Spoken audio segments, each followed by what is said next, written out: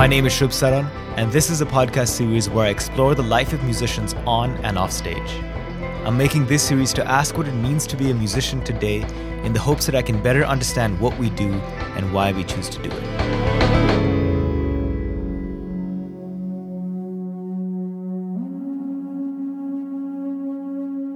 On August 30th, 2020, at the end of what became the second wave of the COVID-19 pandemic in the US, I remember sitting in my apartment staring at an empty calendar of canceled gigs and tours.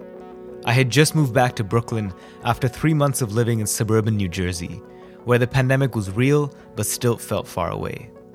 The severity in the lifestyle change hit me when I was back in the density of Brooklyn. New York had changed, and life felt very, very different.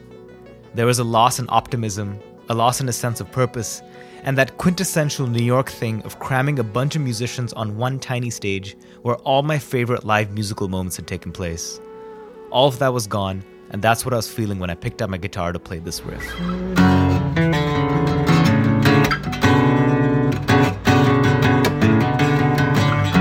It felt angry, impatient, and a little hopeless.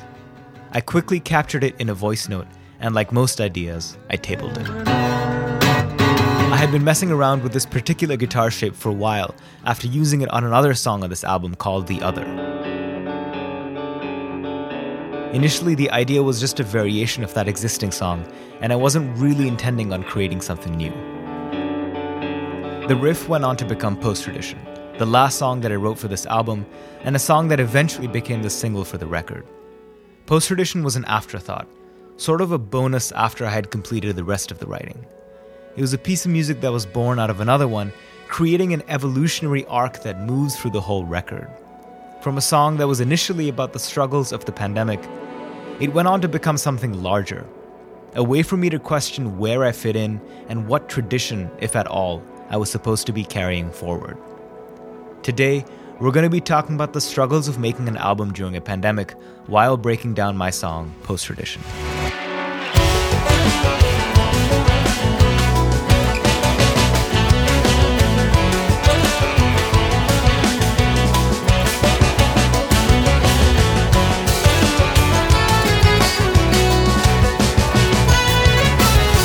Recording an album in 2020 felt uneasy to say the least. I had set out to create an album the only way I know how, not realizing that this time around we'd have to navigate so many more hurdles. Most of the creation process for the music was done in my home studio alone, without any collaboration from the rest of the band. That summer, we'd check in with each other to see how we were doing, but I was mostly writing music into the void. When I finally started thinking about how to actually record the music I had been writing this whole time, that's when we started hitting major roadblocks with travel and COVID exposure, while collectively relearning how to be performing musicians again. In September 2020, for a brief moment when the COVID numbers in the US started to look slightly more reassuring, I booked a drum recording session in Brooklyn for December 5th, not realizing that a few weeks later, the COVID numbers would actually spike up again, this time worse than ever before.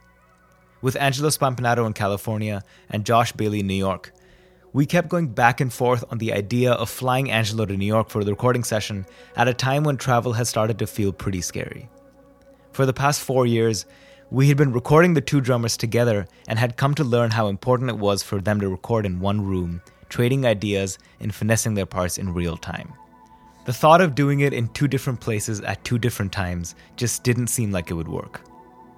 After weeks and weeks of going back and forth on the logistics, we finally decided to fly Angelo over and put all the plans in motion, putting deposits down for recording studios and scheduling rehearsals, figuring out how we were going to record an album in the safest way possible. With everything in place, 3 weeks before the big recording session during one of our Zoom calls, we had to rethink the whole thing. I wanted to talk about this, but I'm just thinking, like, with the COVID, it's getting kind of out of control. Yeah. So, I mean, if it keeps getting worse, I'm not sure if I'll feel comfortable flying. I don't know. It's just, I'm like watching every day, the numbers like going way up. Yeah, for sure. California broke the record for most cases in one day. Damn. Like 10,000. We're back up to 10,000 a day. I mean, there's still like time before Yeah. Totally. Just like 3 weeks. So Yeah. yeah, I don't want to not come, but You can hear all of us get collectively sad in the pauses, trying our best to stay optimistic. Preparing the music for this album and recording session had started to mean so much more than just recording another record. At a time when so many people had lost so much, finding a way to feel relevant again as musicians meant more to me than I can possibly explain today. Each time something was cancelled or postponed, it was yet another reminder of the very painful reality we were currently living in. but it's also like tough to make a 100% call. Yeah, I know it is. Yeah, you're in a hard place. I mean, that's just. Yeah, for sure. No, it really is. I think waiting and seeing is the right approach. Yeah. Yeah, we'll wait and see, and then we'll make a call in like 2 weeks or something. See what the situation is. Yeah, dude, I definitely don't want it to become a situation where it feels unsafe for anybody, for sure. It's not worth it at that point. In the end, the session did finally end up happening, and Angela was able to actually fly over, taking every single precaution we possibly could, including testing, masking, and quarantining. Well, dudes, I mean, let's try and stay positive. Shoot. Yeah. You never know. Yeah. But I wanted to give you a heads up. Yeah. It's good to lay it out there, too. Like, set up realistic expectations. I mean, Yeah. such a fucking unsure time.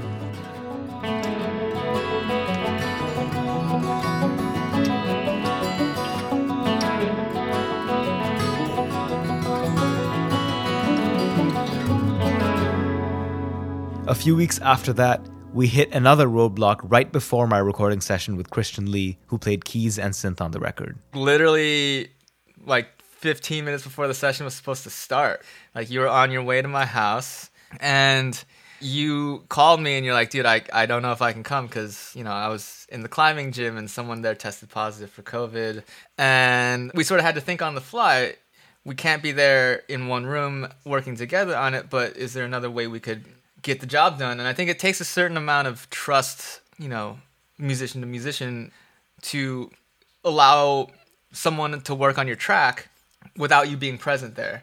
We've been working together for a long time, and we've developed a sort of mutual trust, and also I think we've become more and more aesthetically aligned, you know, as the more we work together. And so, like, I think there was a certain amount of like, oh yeah, even if we're not in the same room, we can still probably be on the same page for a lot of stuff. With my possible exposure, I went into quarantine before getting tested a few days later and started working remotely with Christian. I just would record parts, and then we'd catch up, and I'd send you the Audio Movers link, and you'd be able to open it and effectively stream what I was playing. And then you'd give me feedback and be like, this sucked, that sucked, that was terrible, that was awful. And then I'd go, you know, hang my head for a little bit, and I'd try it again. That's exactly how it happened. And then 7 months later, the record was done.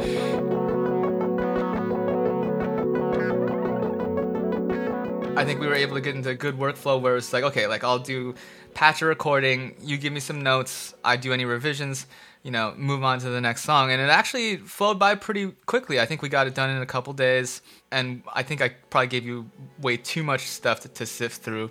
But yeah, we made it work in the end, I guess.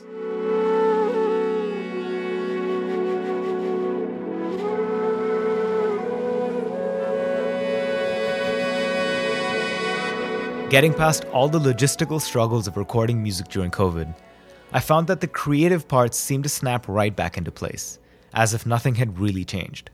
The process for any new record we make starts with me demoing everything at my home studio, programming all the instruments with virtual MIDI sounds. After writing this music in isolation for 7 months, in October 2020, before the songs even had titles, I sent very early demos over to Angelo and Josh, sort of marking the beginning of the recording process and the end of my writing process.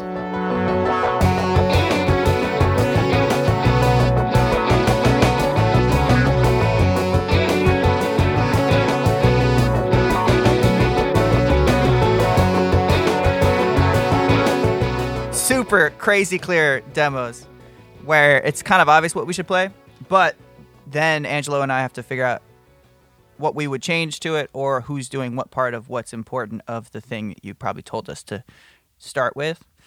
The main thing is like the backbeat was clear. I think it was gonna be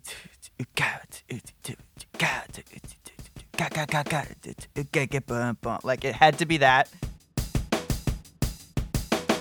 Well, I guess we met a few times before going into the studio, but things always change once we're in there in physical space together. I think we do a good job of trying to not step on each other's toes as much as possible. So that was like question one was like, who's going to do it? How are we going to do it? We kind of like figured everything out separately. We both kind of came to the table with everything, and then we divvied up in like the conversations beforehand or in the studio. Since all the prep work was done remotely, Angelo and Josh created their own parts in isolation and then started sending each other short little voice notes about their ideas. Hey dude, so here's what I think I'm going to come in with for 19. I think I'm going to do this splooshy hi-hat thing on the dotted eighth. For me, it's just all about working out the kick drum for this tune. It's a shitload of bass drum at a tempo that feels a little bit like a workout. So I'm really trying to shed getting that consistent and making it feel good. 1, 2, 3.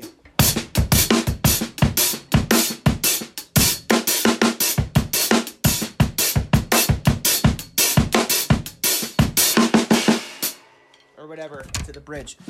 You know! Then the three of us got together for a longer Zoom call to discuss the tiniest key details in the main groove, down to the most minute 16th note hi-hat placements. I've been practicing it playing the like straight 16th notes on the hi-hat. So all of them? Word. I don't have to play it that way. That might actually feel better when I hear that voice memo. Like I hear these little things, and I think that's a result of like a 16-note space in an awkward spot because of the way that the loops line up. So if I just play all 16ths, that might make it feel better anyway. Ooh. Yeah.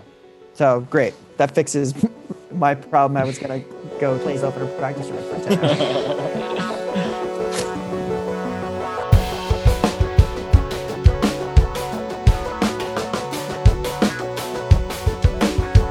This is actually one of the first, not this specifically, but this like over the bar line thing was one of the first drum grooves that I learned how to play when I was like a wee little child.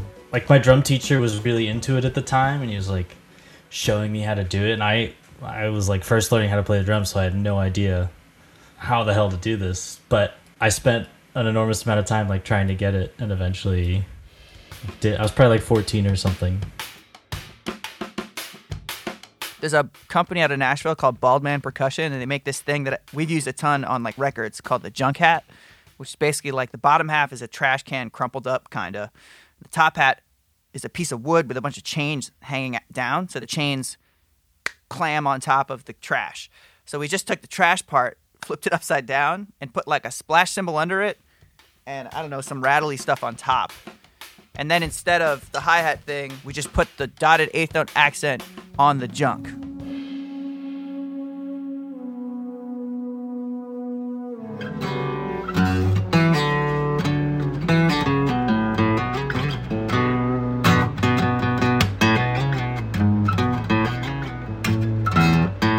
The melody you hear me trying to figure out in the original voice note became the saxophone and guitar melody in the final song. Just like with Angelo and Josh, I sent Brian Ploutz and Jared Yee demos for them to start working on their parts.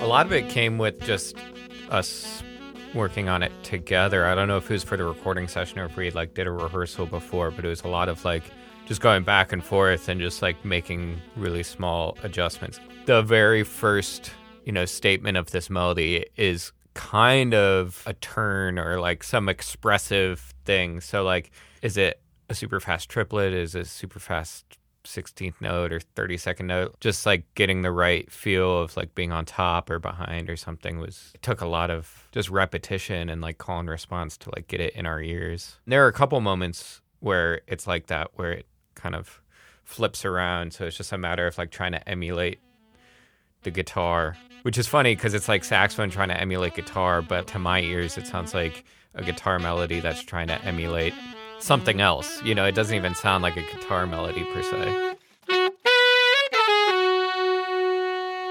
For me, I just have to play it over and over and over again and make sure it feels like the way you're playing it, how fluid it is, and like make sure we're one unit, you know.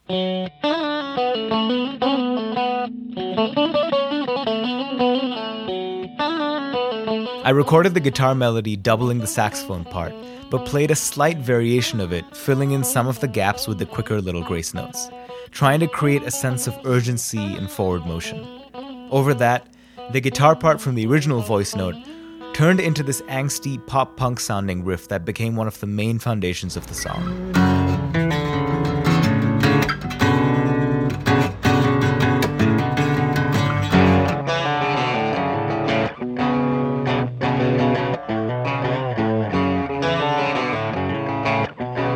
To make some of the articulation cut through a little better, I also doubled the melody on the banjo. I'm not really a banjo player at all, and mostly just use it as a production tool to double guitar melodies that need to sound a little more organic. And finally, I added some rhythmic parts that act almost like percussion parts, similar to a shaker or a tambourine. And together, all the guitar parts sound like this.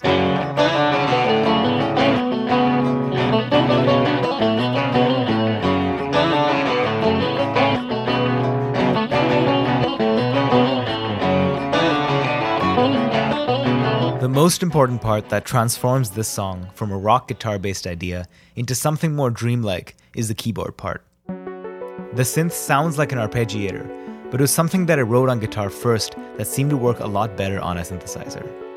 The challenge came in trying to make this very simple arpeggio that doesn't really change throughout the whole song sound like it was actually developing without feeling repetitive.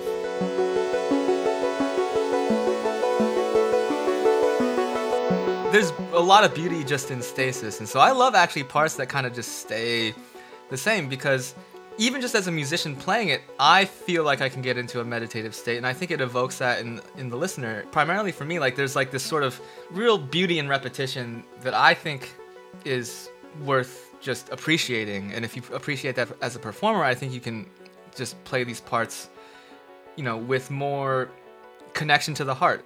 So there's that, but then the other side of it is also just like, I think there's subtle ways to allow something to grow and develop with the surrounding elements of the song, since this is a song that itself develops quite beautifully. So on the one hand, there's a lot of stasis in the part, but on the other hand, if I just play it with the same sound in the exact same way the whole time, then that doesn't actually accurately reflect sort of what's changing around it. And so one of the things I was trying to do was sort of like, you know, experiment with just very subtle shaping of things like filters, very subtle modulation to some of the synth parts, and also just experimenting with bringing in and out different layers. And I'm a sound design nut, so I love just messing around with combinations of different sounds and seeing how they interact with each other, seeing how they interact with the music, and seeing what side of the part that they bring out. And so I had a lot of fun just sort of experimenting with shaping the sound temporally and also just layering stuff in and out, and just seeing if that brought out anything interesting in the part or complemented the section of the song that that part was going through in a particular way.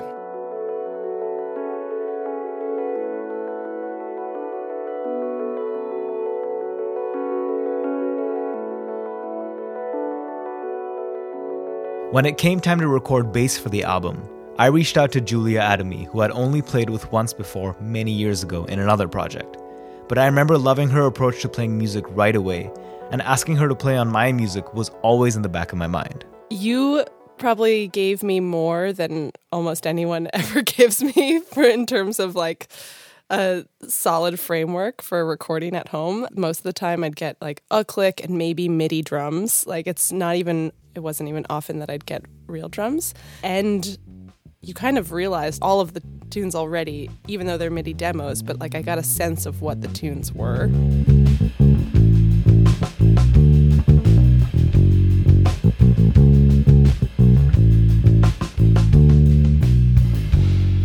For me, everything comes down to articulation. I always try and be like very conscious of that. So I think just making that extra clear and intentional is usually like one of the first things I try and do. Trying to get that like to feel good is definitely something that I kind of looped a bit to like sit right.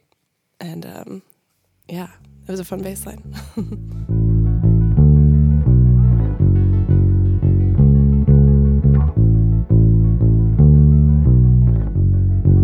It was a strange new kind of reality for all of us, I think, to have to record and play with people virtually.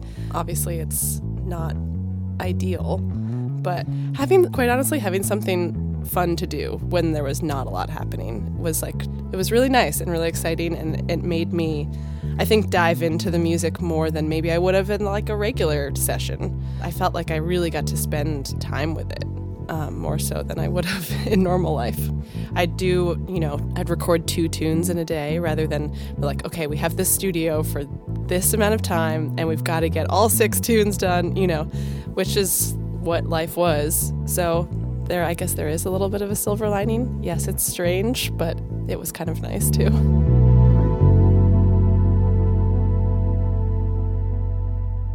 In the early part of my writing process, I had been thinking a lot about tradition and the idea of losing something that has been passed down from one generation to the next. The title Post-Tradition was a question to myself. Do we slowly lose our traditions over time as they're handed down to us? Or is that simply inherent in the process of creating new traditions? As someone who never studied music formally growing up, my musical tradition was songs and bands that me and my friends liked to listen to. There wasn't one style or one culture that represented the music I was learning from.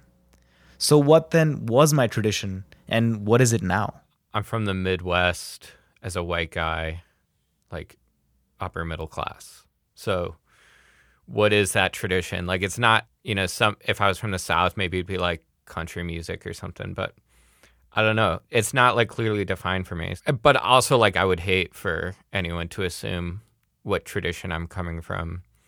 And, like, I can't really feel like I'm coming from the jazz tradition. I mean, I studied it a lot, but what is music study other than just, like, listening to music a lot and trying to emulate it? So in that, to the same degree that I studied jazz, I also studied, classical music and studied pop music. I mean, the only traditions that I guess I feel like any tied to would be, like, the music that I really like or that I grew up playing. And for me, that would be, like, right now is a lot of like indie pop and indie rock music. Growing up, there was such a long period of jazz, and then there's also like a really long period of gospel music. But for any of them, I don't feel like I fit, but I also wouldn't want to. This song and this record became a way for me to feel comfortable in my own skin. Understanding that the sounds I hear in my head are all a part of my own unique tradition allowed me to lay the foundation for what this album was going to sound like. I am Chinese American. My parents were immigrants from Beijing. It's really crucial for me to explore the question of identity. I think just from a standpoint of just being comfortable in your own skin, I think that's imperative. Like, I think I grew up my whole life with a lot of shame around the things about, the way I was raised or the way that I look, or like the worldview that my parents tried to impart on me that I felt were really embarrassing, to me at the time. And then as an adult, it turns out that, like, well, wait, people have been taking from these traditions and unapologetically taking from these traditions for decades. Breakdancing was super influenced by, like, martial arts movies, for example. It's just like, wow, like, like people have been unapologetically finding cool stuff about these traditions, while at the same time society at large, and me also, has been making me feel kind of queasy about those very same traditions. And so I think it's been a process of sort of just coming to terms with that and being comfortable with it and celebrating those aspects of history and tradition that are part of my childhood and upbringing and the way I see the world now, as opposed to running away from them. Post-Tradition wasn't a song I was originally going to include on the album. I was done with pretty much all of the writing and came up with the main melody almost as a side note, perhaps for a later record. But the more I worked on it, the more it seemed to pull me in and started to define the whole album. A lot of the music on this record is dark and foreboding, but this song feels more like a release. I've been trying to write about my identity for years, but never could articulate my thoughts in a way that seemed complete. Postradition is a celebration of finally understanding what I've been trying to say, feeling a little bit more comfortable in who I am.